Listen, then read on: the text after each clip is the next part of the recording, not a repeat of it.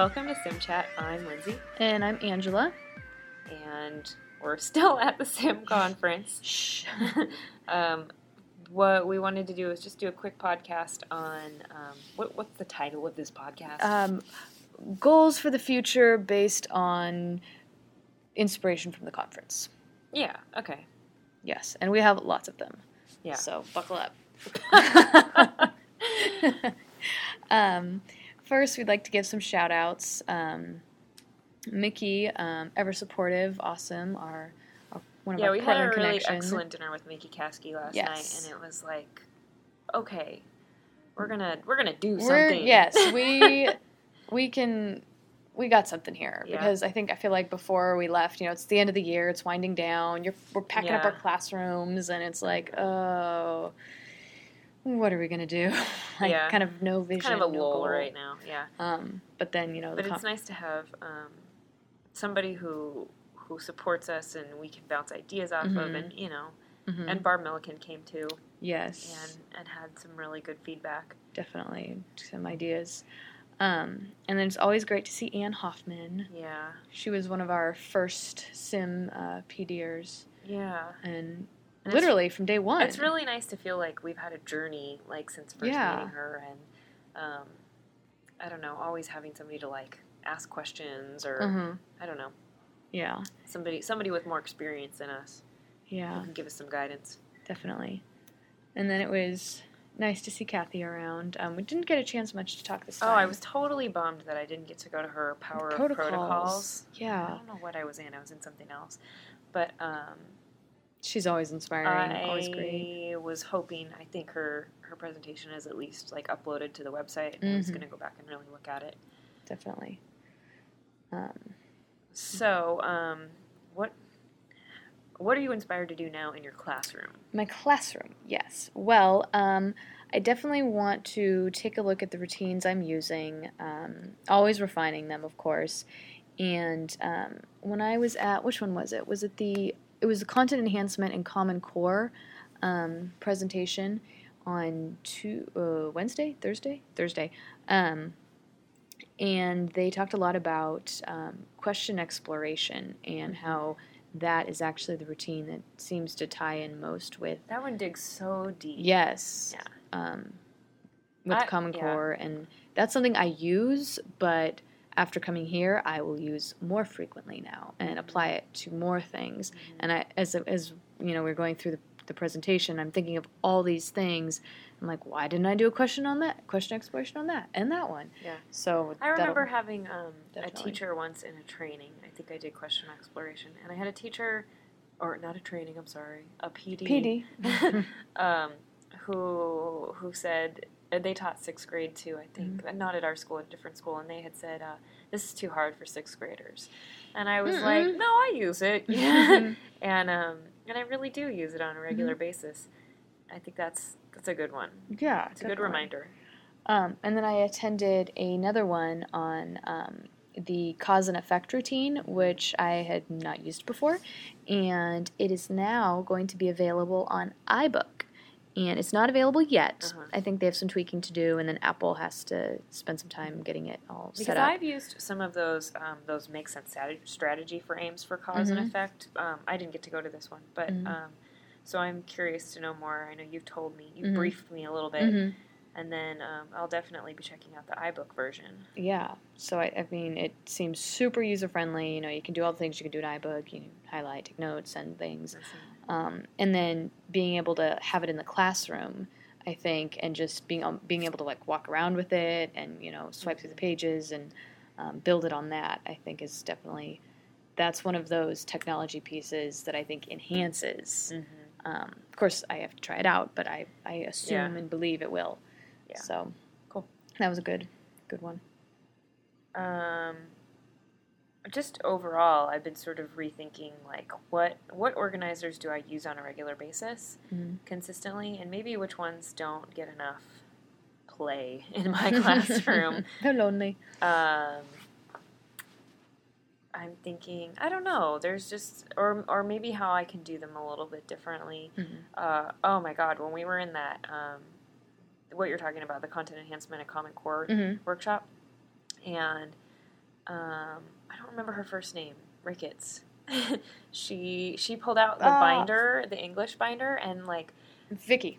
And it was like amazing. Oh my God. I can't even imagine how much work went into that. Did you see me taking pictures of every single page? I was like, okay, this is what I aspire to. Yes. But oh my God. It was just so complete. And, you know, you and I just did a podcast not that long ago on how do we organize our organizers. Yes, we did. And, you know, and so I have mine in binders. And, like, so I'm already thinking, okay, I've got the foundation. Like, I keep mine in binders. But then seeing how she really organized that. Color-coded. So it was just so organized. complete. It's the gold standard. Yeah, it was pretty amazing. And, I might like a how-to book on that. Yeah, I think that's something they're definitely working on. Is a template for that, which I would most definitely invest in.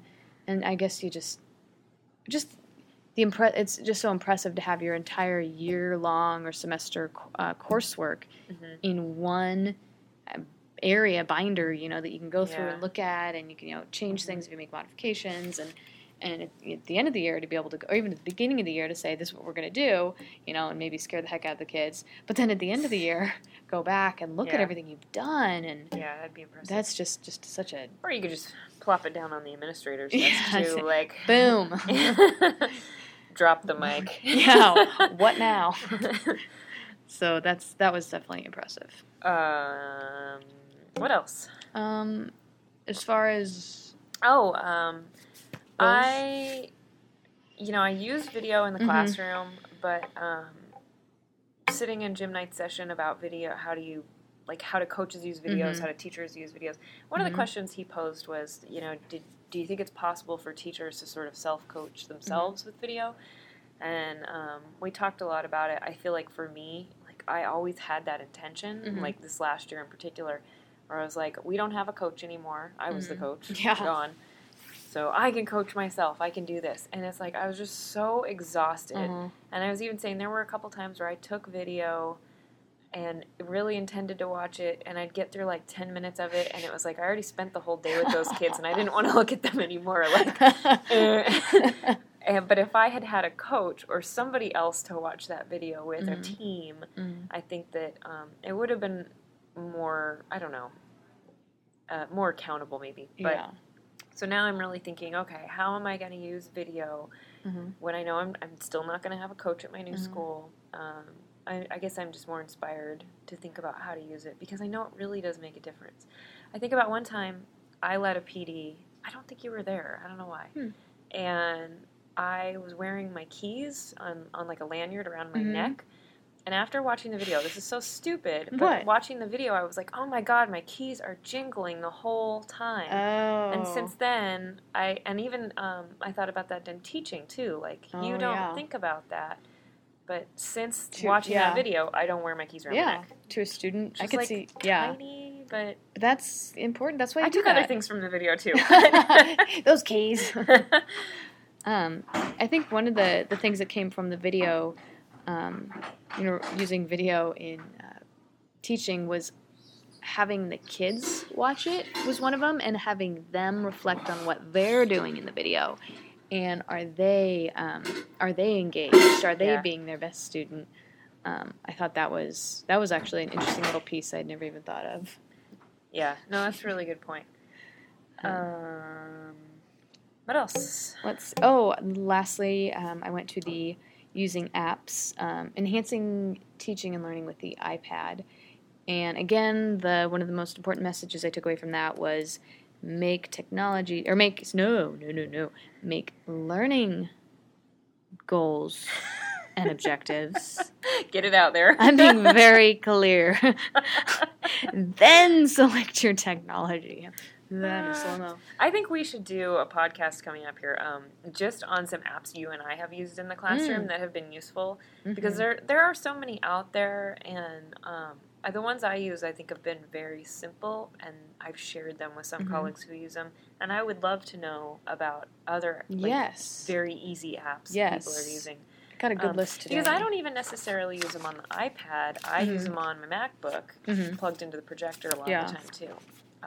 Or I know, like, we had a lot of people who use, like, apps on their smartphones. I don't know that I've really done that a whole lot. I'm kind of afraid of having my phone at school Yeah, sometimes. But totally. other than that, like, I would like to know more. Definitely. Well, hey, we got our next topic. Yeah. And I think just from being able to talk to so many different people and hear what they're doing, and they kind of throw out ideas for us, I think you and I are inspired to figure out how our sim network in Portland, I don't know if expansion is necessarily what we're talking about, but maybe become more involved. More depth. Or more visible. More visible, definitely.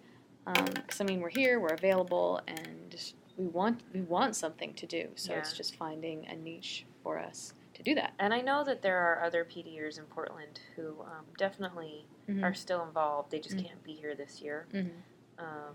That are administrators at schools or teachers at schools. I think a couple of them are still managing to coach in the Portland area. Yeah. But we just need to tap that. So yeah. Anything else? I think we're good. Okay. We will see you next time. Bye. Memories fade like looking through